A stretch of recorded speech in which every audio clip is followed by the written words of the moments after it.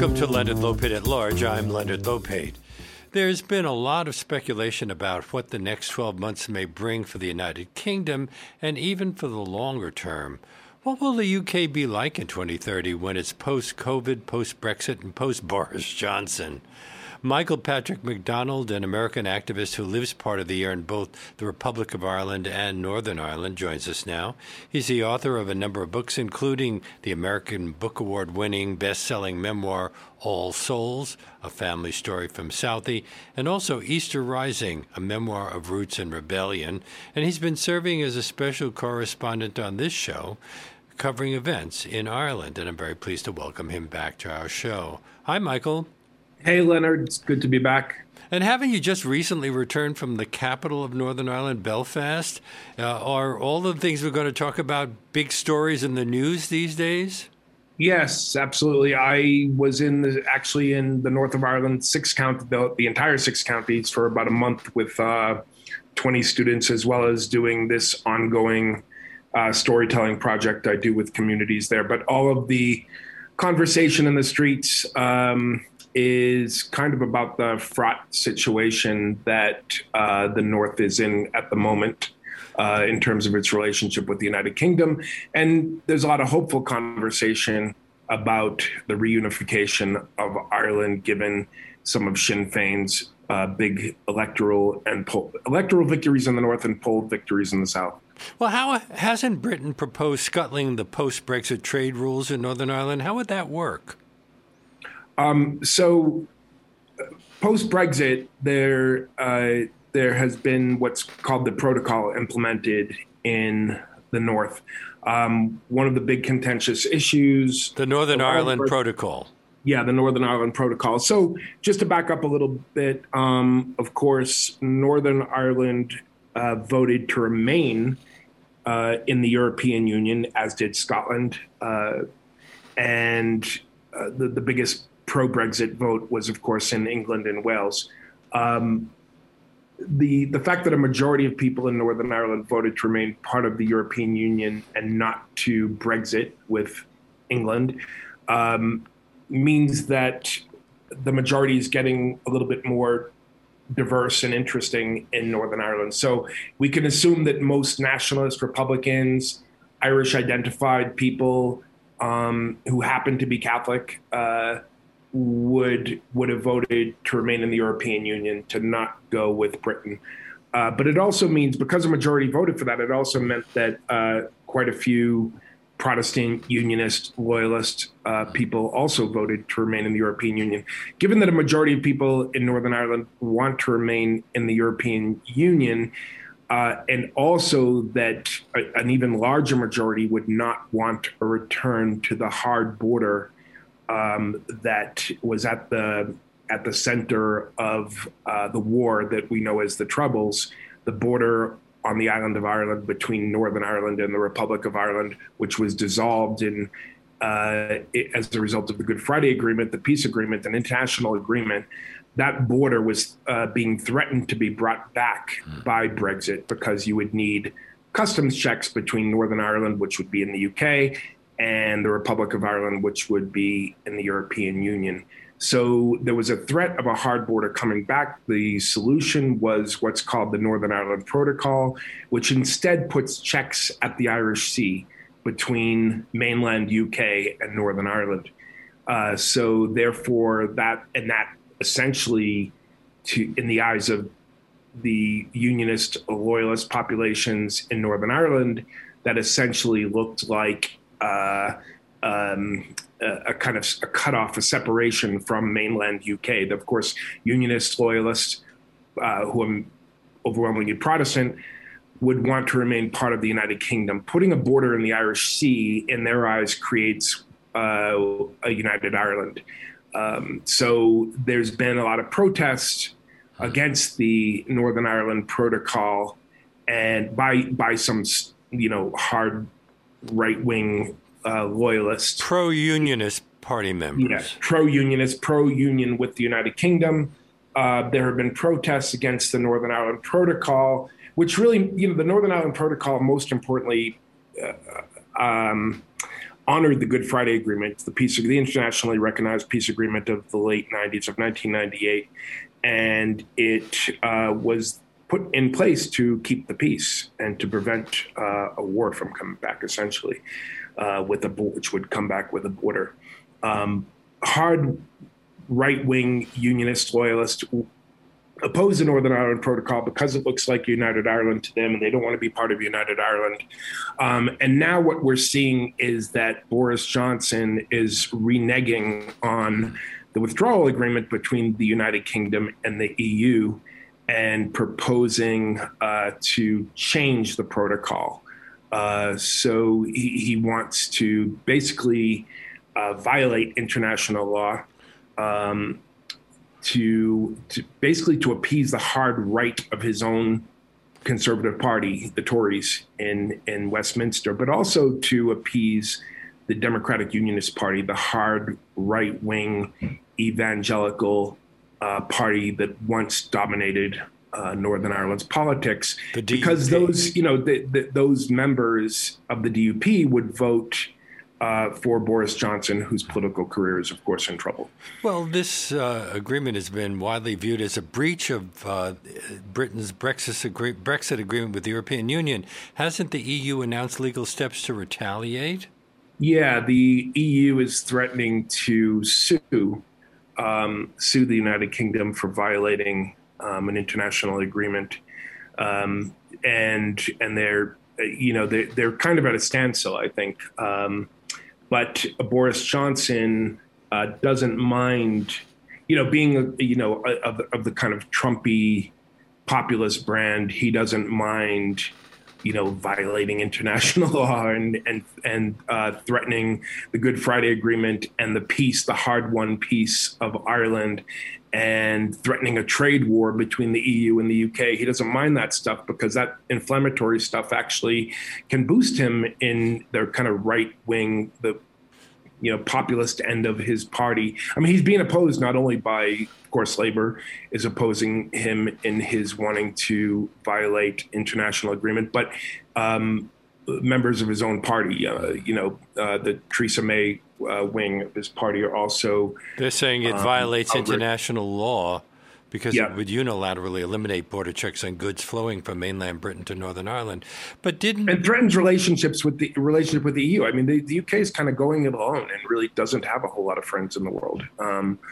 So this threatens to, I think, in their eyes, at least, more moderate conservatives' eyes, threatens trade, threatens the finances of Britain and so forth. Now, Boris Johnson warned that Britain might leave the European Convention on Human Rights, an institution that Winston Churchill helped create after World War II. And the last country that left that convention was Russia after it invaded Ukraine. Yeah. Yeah, Boris Johnson's also on a tour of, Europe, trying to boost opposition to Russia and cut off investments, but he has no moral standing at all in his opposition to Russia, as you're saying. Hasn't this all actually helped him a bit with the Brexiteers in the Conservative Party? And also in grabbing headlines in pro-Tory newspapers that might otherwise dwell on economic woes or the other problems that the Prime Minister has? It's boosted him with hard right Brexiteers, but it's also cost them, I believe, 2 recent by-elections. So, in the UK. So he is at risk politically at the moment as Labour took a seat from Conservatives, as well as the Liberal Democrats took a seat from Conservatives. So I would argue that it's definitely hurting him in the long run. Well, how much has the political landscape in Britain changed since Boris Johnson survived that no confidence vote in his Conservative Party just a little less than a month ago? Yeah, I mean, I think that this particular conversation about Northern Ireland has hurt him even more. When you have people like Theresa May and that wing of Conservatives speaking out against him, kind of saying a lot of the same things that Labor and Liberal Democrats are saying. I think that the landscape is kind of shifting not in his favor. I have to admit that I once interviewed Boris Johnson. I'll talk about that some other time. I mean, at the same time, so what you also have going on is that Sinn Féin, so the Democratic Unionist Party, just to back up a little bit, the Democratic Unionist Party, the DUP, would be heirs to the very right-wing evangelical Protestant ascendancy of the place called Northern Ireland, a place that was created in the early 20th century when Britain partitioned the island of Ireland and created a gerrymandered state called Northern Ireland, which would assure Protestant Unionist loyal to the Crown majority and would do as it likes, whether gerrymandering or keeping Irish identified Catholic nationalist Republicans out of all access to jobs, housing, education, even the right to vote in the early 70s. So this is the hard wing of unionists. The Ian Paisley Party, people would be familiar with Ian Paisley, of course. The DUP would be of that wing. And they, up until just last month, held the majority of votes in this place called Northern Ireland. So what's changed completely is that in the May election in Northern Ireland recently, Sinn Féin won 27 of the 90 assembly seats. The DUP won 24. And then the kind of middle ground Alliance Party, which is agnostic on the constitutional question, kind of neutral on whether Northern Ireland is part of the UK or part of Ireland, but is also more progressive and anti-DUP. The Alliance Party got 17 seats as well. So Sinn Féin 27, DUP 24, Alliance 17. Sinn Féin got 29% of the vote to the DUP's 21%. This is a huge shift in a century-long situation. In sense, this state has existed for 100 years. And this is the first time you're seeing a nationalist, not only nationalist, but Republican majority in Northern Ireland. By Republican, I mean a little bit more hardline than nationalist. Sinn Féin was, of course, the political wing associated with the Irish Republican Army that engaged in armed struggle against the British state, fighting toward an independent, sovereign Irish republic. So Sinn Féin is now the majority party in the north of Ireland, in the 6 counties called Northern Ireland. As a result of that, the DUP, the hardline, right-wing, evangelical Ian Paisley party, decides to boycott the assembly. Rather than going into a power-sharing assembly with Sinn Féin, which was established by the Good Friday Agreement of 1998, rather than going into that power-sharing assembly, Sinn Féin in which Sinn Féin would hold the first minister seat, and the DUP for the first time would hold on behalf of unionism, behold a deputy minister seat. The DUP, instead of going into a power-sharing assembly, boycotts now the assembly on the grounds that the Northern Ireland Protocol, which has kept the peace essentially and obeyed international law, they're boycotting until the protocol will be scrapped, and that is where Boris Johnson steps in and agrees with them. But weren't the issues really local? Michelle O'Neill, Sinn Féin's leader in the North and now the first minister-designate, focused on the cost of living crisis because the DUP was seen as handling the underfunding of health services badly. Absolutely. The DUP would just, this would be a competition between a much more fiscally liberal party and a very conservative party. That would definitely be at the forefront, as it is everywhere these days, definitely here. That would be at the forefront of people's votes. However, I don't think anyone would vote for Sinn Féin without also understanding that this is the Nationalist Republican Party this is the party whose name, Sinn Féin, means ourselves, which is entirely about Irish sovereignty away from the British state, away from monarchy. And it's the party, the leading party of the Republic of Ireland. Yes, it's the leading party down south. Is it the same party, really, or is it just the same name? It's the same party. It's it's the same party. It might have different go kind of different directions in the two jurisdictions in terms of its emphases and so forth. But the other thing is that as back to the north, I just want to emphasize that you don't vote for Sinn Féin without knowing that this is about sovereignty.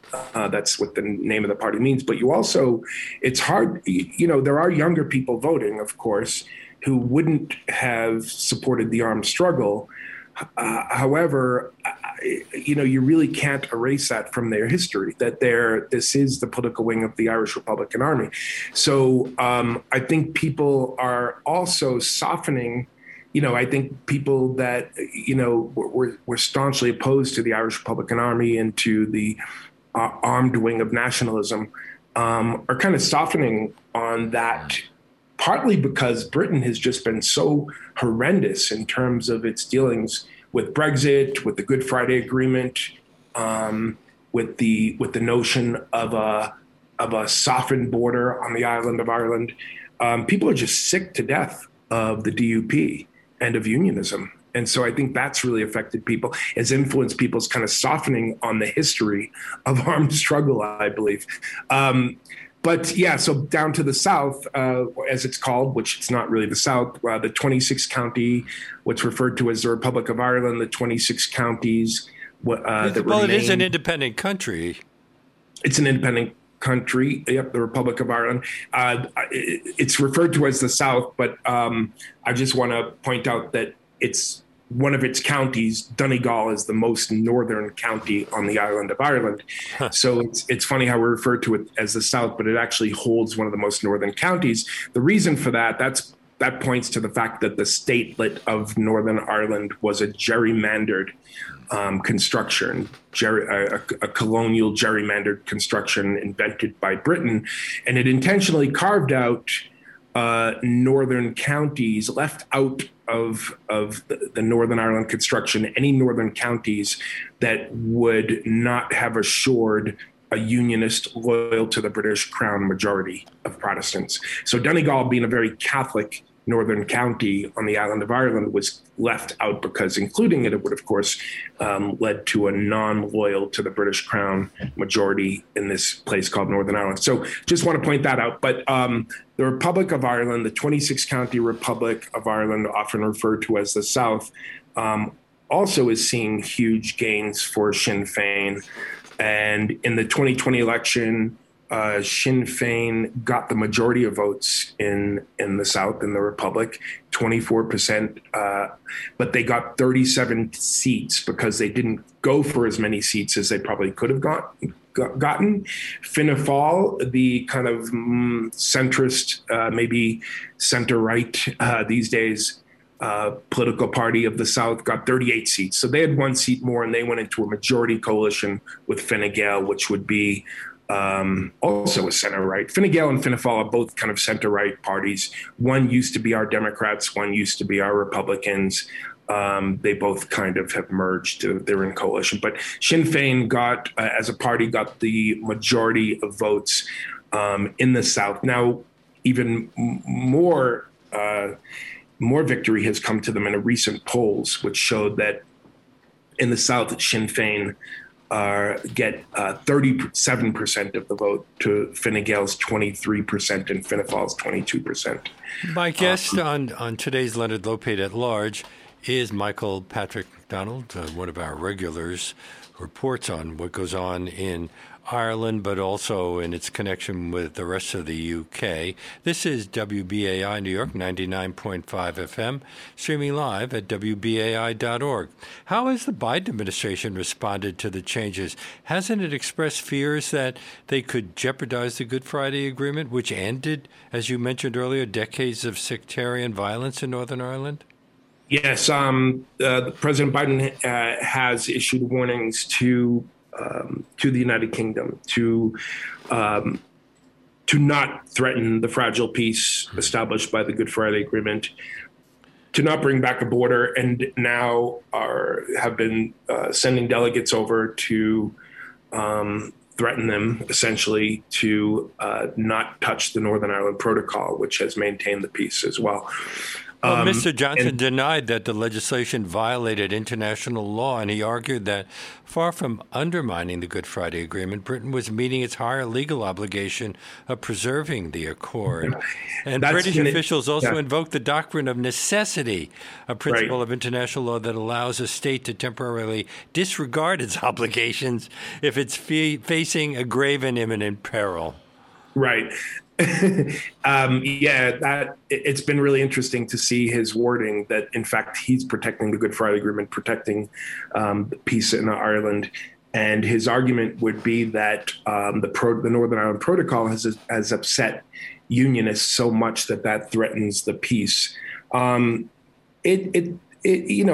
has been some conflagration as a result of that, but it's really kind of, when you look at some of these protests, they're nothing compared to much larger marches in favor of rights in Northern Ireland, rights that have been denied by the Democratic Unionist Party, marches in favor of women's rights, of the right to choose, marches in favor of marriage equality, and more recently, marches in favor of the Irish Language Act, the rights of Irish language speakers in their own country.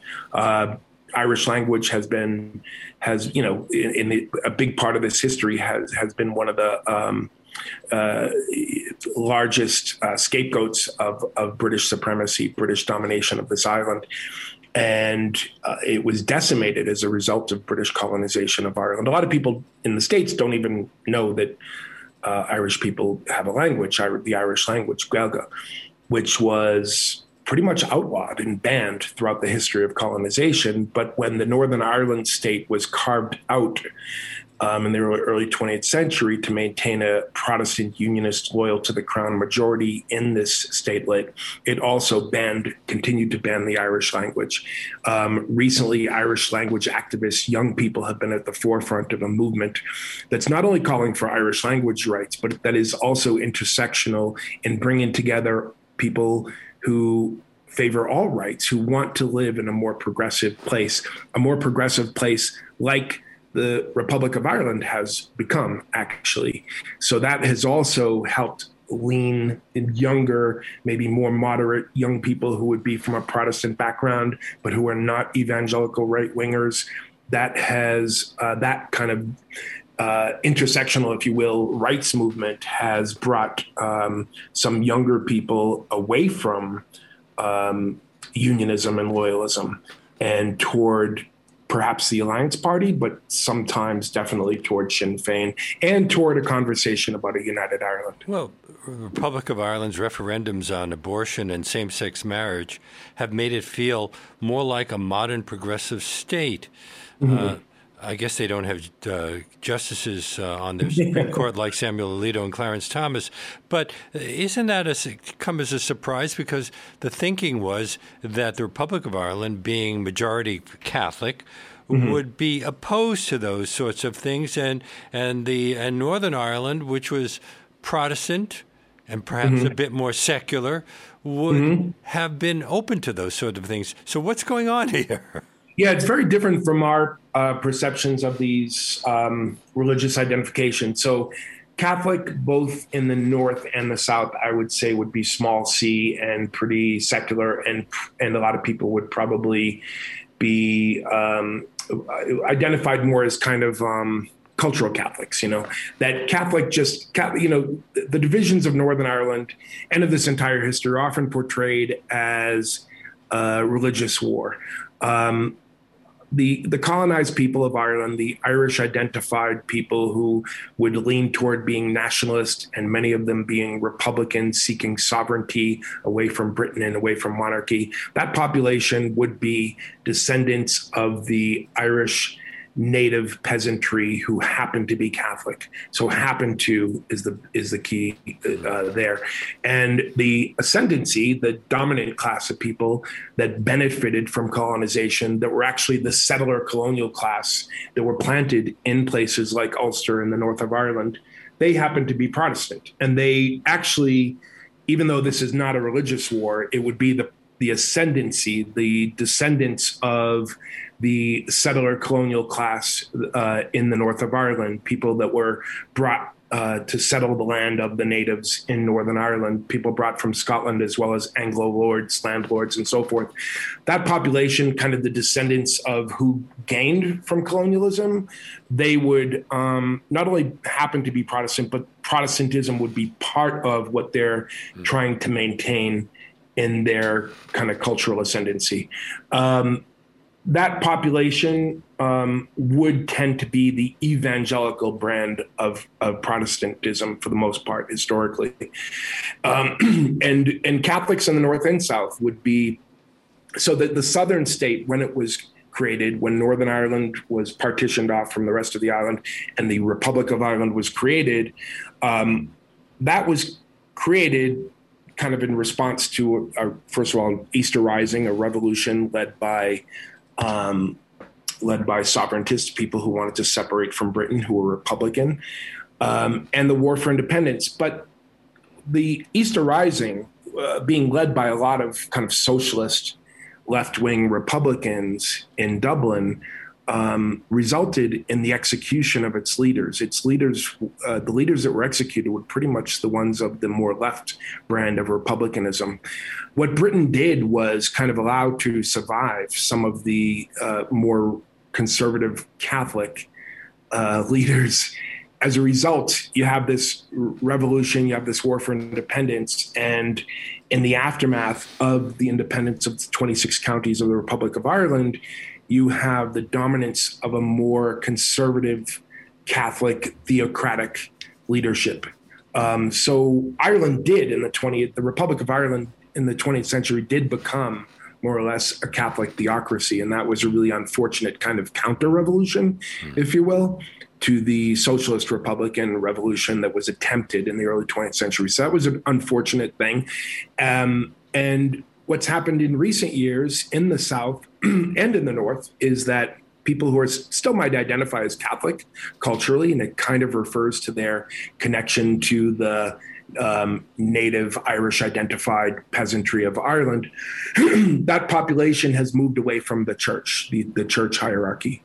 And that's as a result of, like here, like everywhere, a lot of the abuses of the church that were revealed, physical, sexual abuse, as well as corruption. And so there is no longer a kind of Catholic theocracy leading the Republic of Ireland in the South.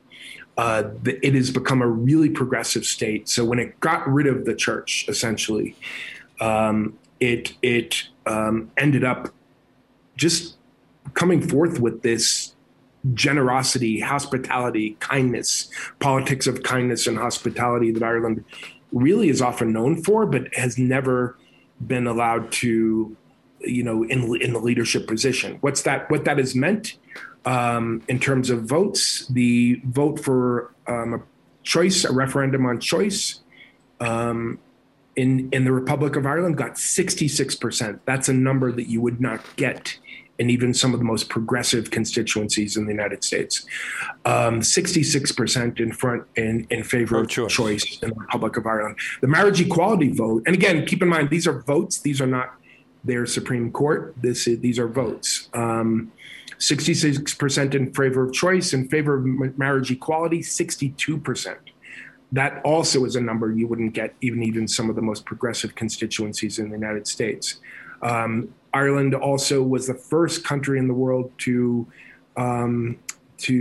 legislate marriage equality by a vote rather than having to rely on courts. So it's the first country in the world to have marriage equality. So that's an incredible. It goes against all of our perceptions of Catholic Ireland of the 20th century.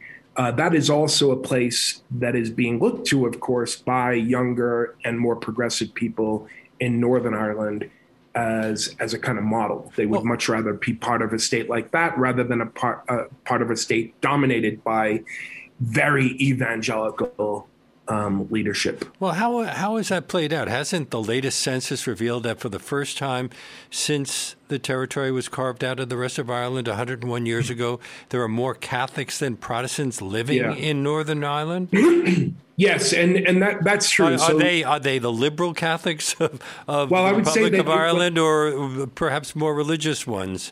when they say when we use the term Catholic, that would probably means someone who grew up Catholic. It doesn't necessarily mean someone who goes to church.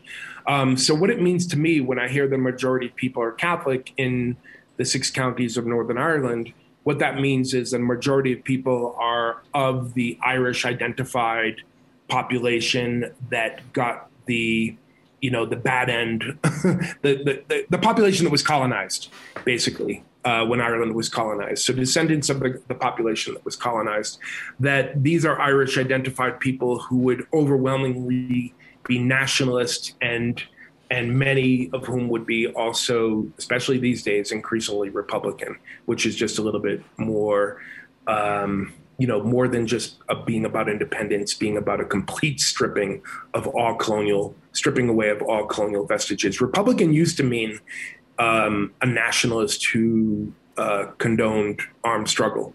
Since the Good Friday Agreement, Republican can sometimes mean that, but and often will mean not apologetic about the armed struggle, about the Republican armed struggle, but it essentially means not only sovereigntist, but also stripping away all the vestiges of British colonialism on the island of Ireland. So that's what Catholic means to me, is that population, descendants of the, or people who would identify themselves with identify themselves as Irish, essentially.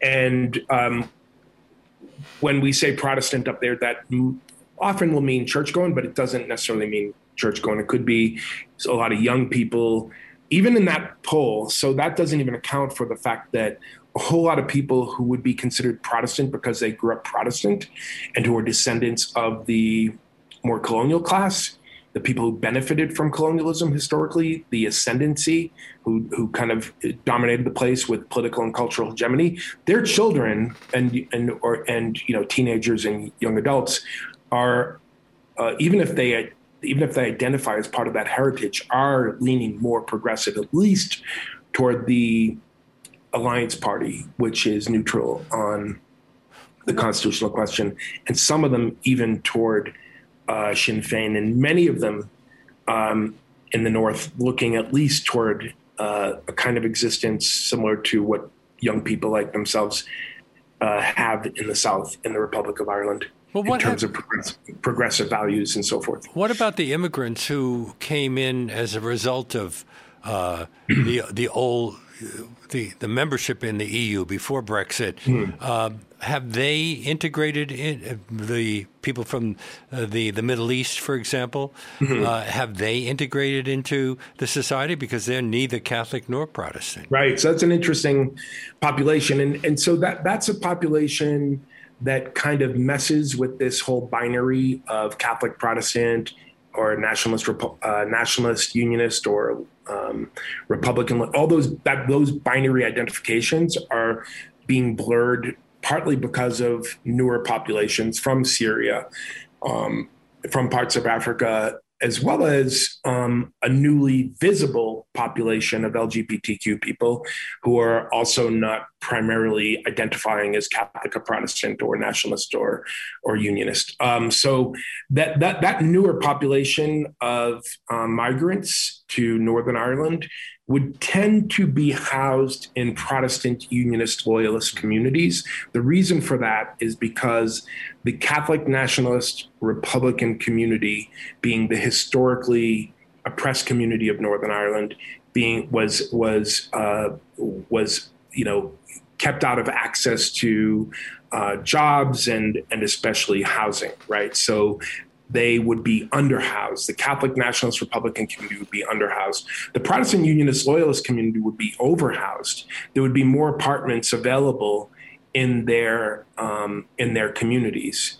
What's unfortunate about that is that newcomers, who are often people of color, some from Eastern European countries, who are also can be victims of racism, like kind of Brexiteer racism in England, as well as by loyalists in the north of Ireland.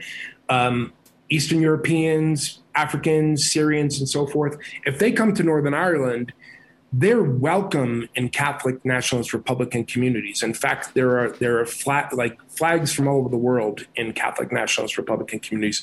There are signs that go up that say "Refugees welcome here." You see that everywhere in those communities that are historically oppressed, and to identify in solidarity with people who come from places where they had to flee, basically. So they're welcome in those communities, but there's just no, like, people are underhoused. Families are, 2 or 3 families are sharing one apartment in those communities. In the Protestant Unionist Loyalist communities, where there is space for newcomers, they are not welcome. So it's in those communities where newcomers might be housed and might face racist attacks on them. And that, when we say racist attacks over there, that means not only people of color, but it also means Eastern European. Over there, the term, term race and racism applies in ways that we usually call kind of an ethnic identity. They refer to that like anti-Polish racism or anti-Lithuanian racism and so forth. But whether from Eastern European countries, African countries, or Syria, they will be victims of racist attacks in Protestant Unionist Loyalist communities. And those are the only places where there is housing available, because those communities historically got more housing, got more access to jobs and so forth. They were of the ascendancy. So that's an unfortunate thing. But in a lot of movements that so the storytelling project that I do in the north of Ireland is one that I also do in Boston with survivors of homicide victims, survivors of loss to the opioid epidemic. I do that in the north of Ireland, and with a coalition of people that are responding to the high rates of suicide and mental health issues in so-called post-Troubles Northern Ireland. People who have inherited a lot of the traumas of the past. So mental health, this mental health coalition that's developed has a whole lot of Catholic nationalist Republican people in it. It also has some Protestant Unionist Loyalist people, and it's also has people from organizations working for the rights of refugees and asylum seekers to work while they're awaiting decisions and so forth. So it's a really kind of multicultural coalitions are emerging in Northern Ireland in ways that we've never seen before, put it that way. And the binaries are getting dismantled. The binaries of just this being a place that's only about being Catholic or Protestant, nationalist or unionist. I have to take a break now. You're listening to Leonard Lopate at Large on WBAI New York 99.5 FM and streaming live at WBAI.org. If Ireland back to the Irish, don't make them have to take it away. If Ireland back to the Irish, make Ireland Irish today.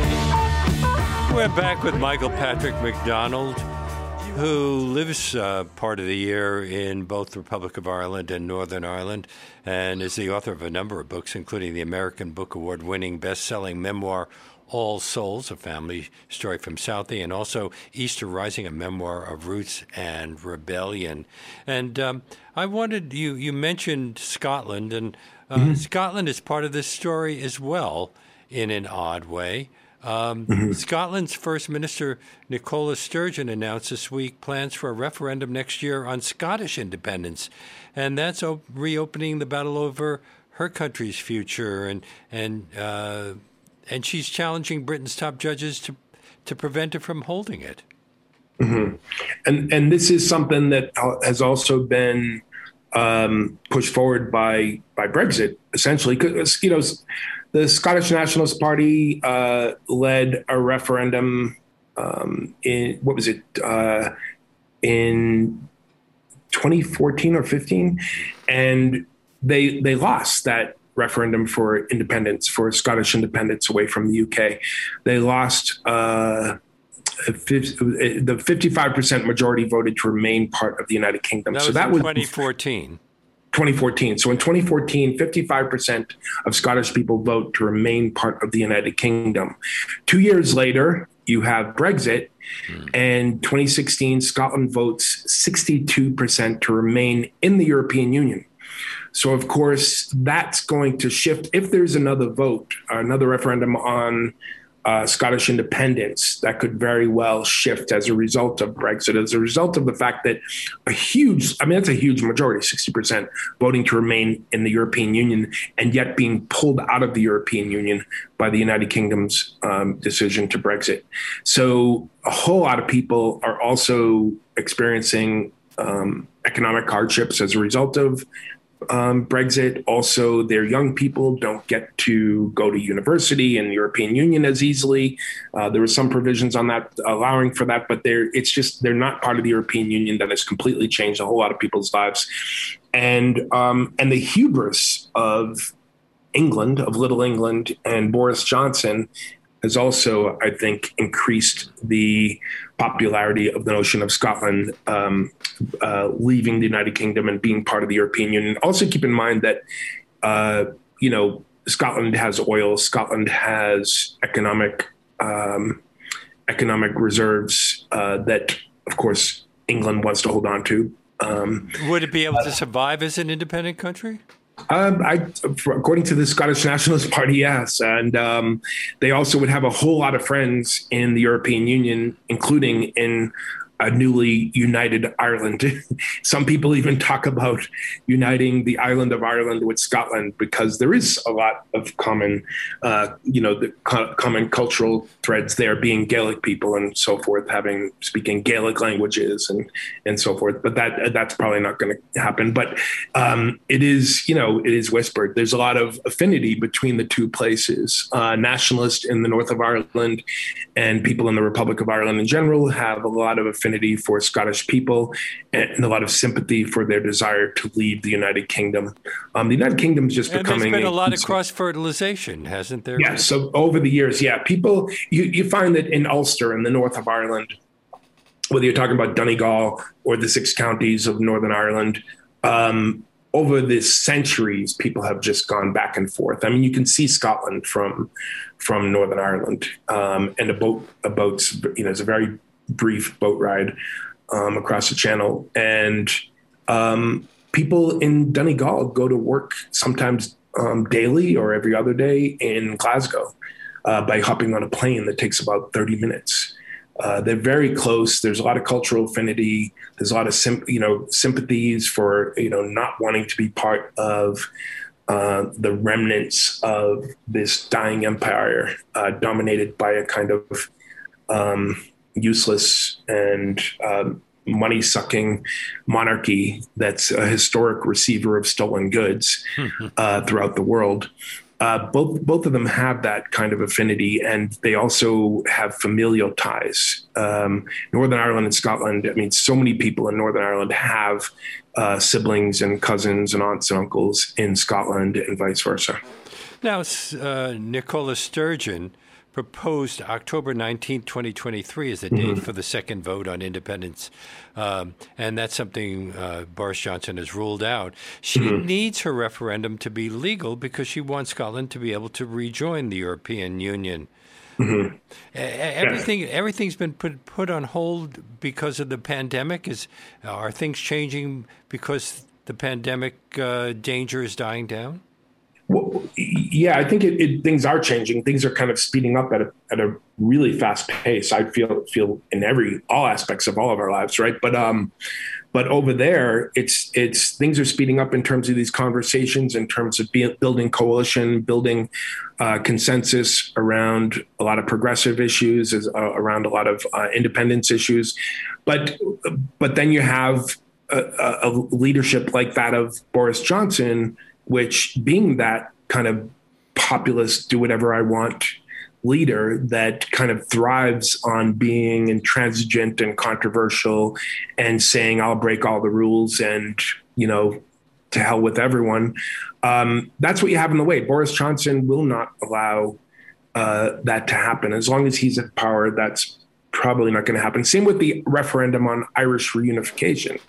And again, back to the Brexit vote, Northern Ireland, the 6 counties of the place called Northern Ireland, a partition, gerrymandered remnant of colonialism on the island of Ireland. In that 6 counties, 56% of the population voted to remain part of the European Union and to not Brexit with England. And that's probably led to, that majority has probably led to increased calls for Irish unification as well. But the referendum on Irish unity depends on, this is part of the Good Friday, it's an unfortunate part of the Good Friday Agreement, that that referendum on Irish unity would also depend on London, basically. Well, Boris Johnson isn't in a very strong position. He narrowly survived the recent no confidence vote with just 40% of his own members of parliament seeking to oust him over the scandal about the lockdown breaking parties in Downing Street. And since then, he's suffered 2 big electoral defeats in contests for parliamentary seats that have become vacant. So how much clout does he really have?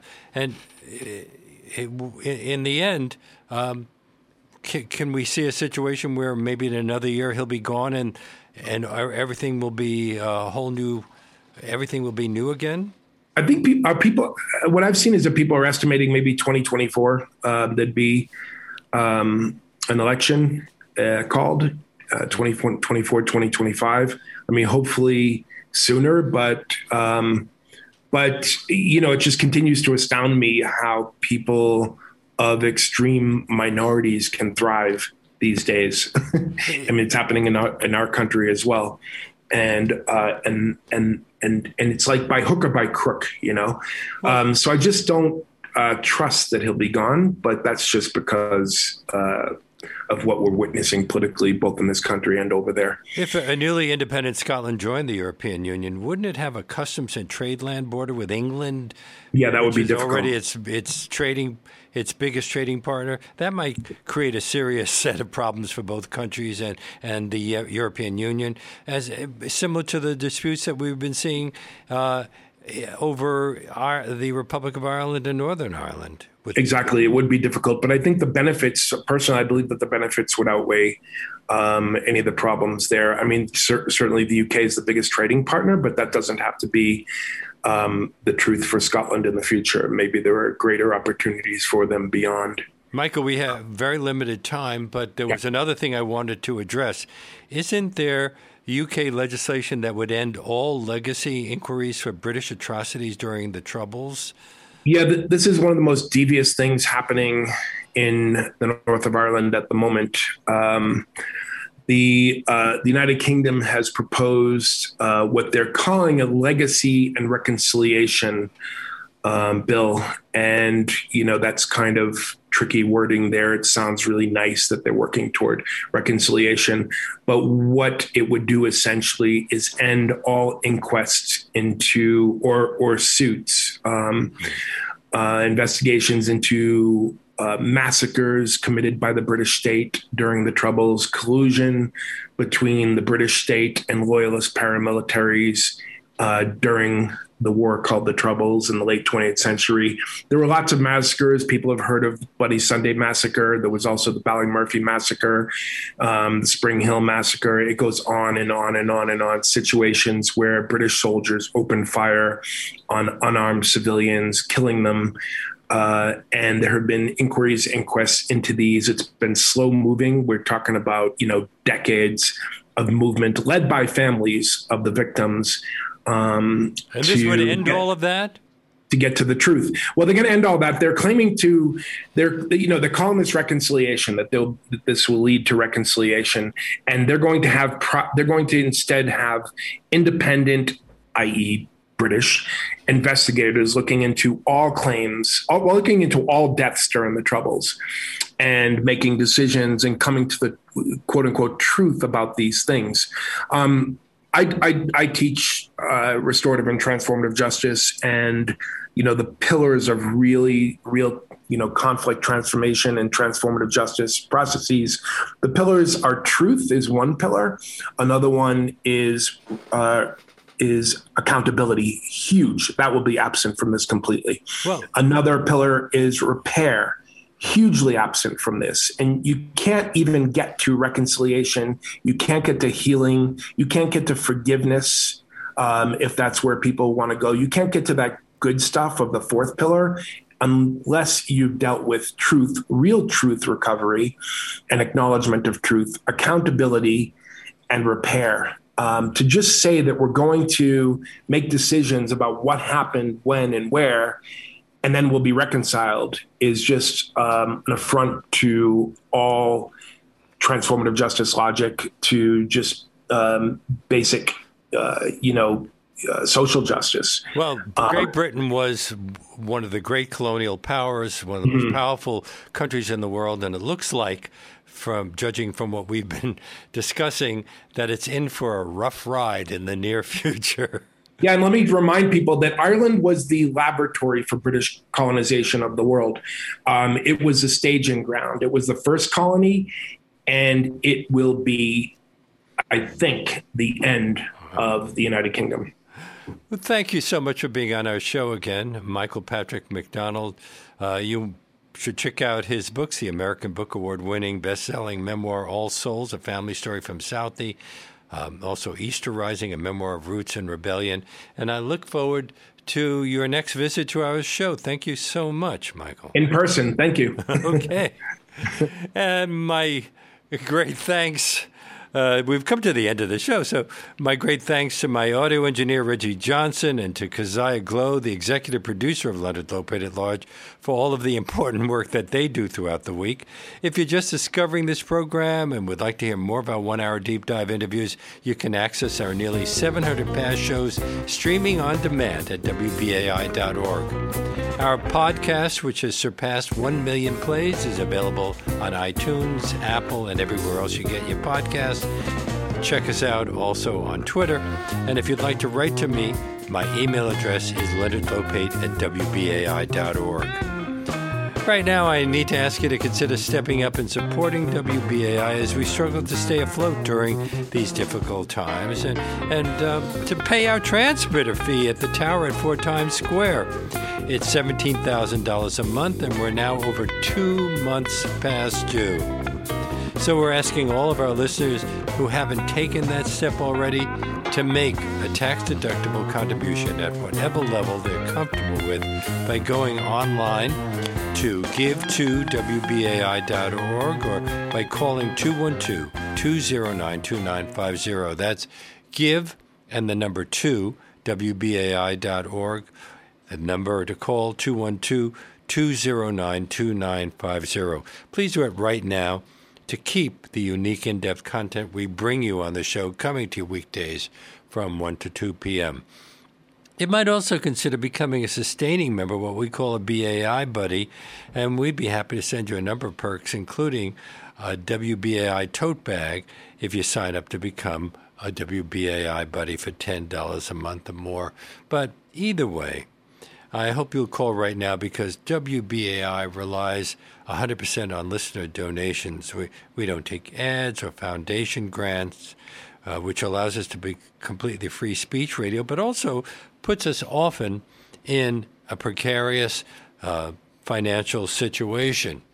Other public radio stations do take what I would call ads, and they take other forms of money. We rely 100% on our listeners, and we're the only station in the New York area that does. So please call 212-209-2950 or go online to give2wbai.org and help support completely free speech radio, completely independent radio.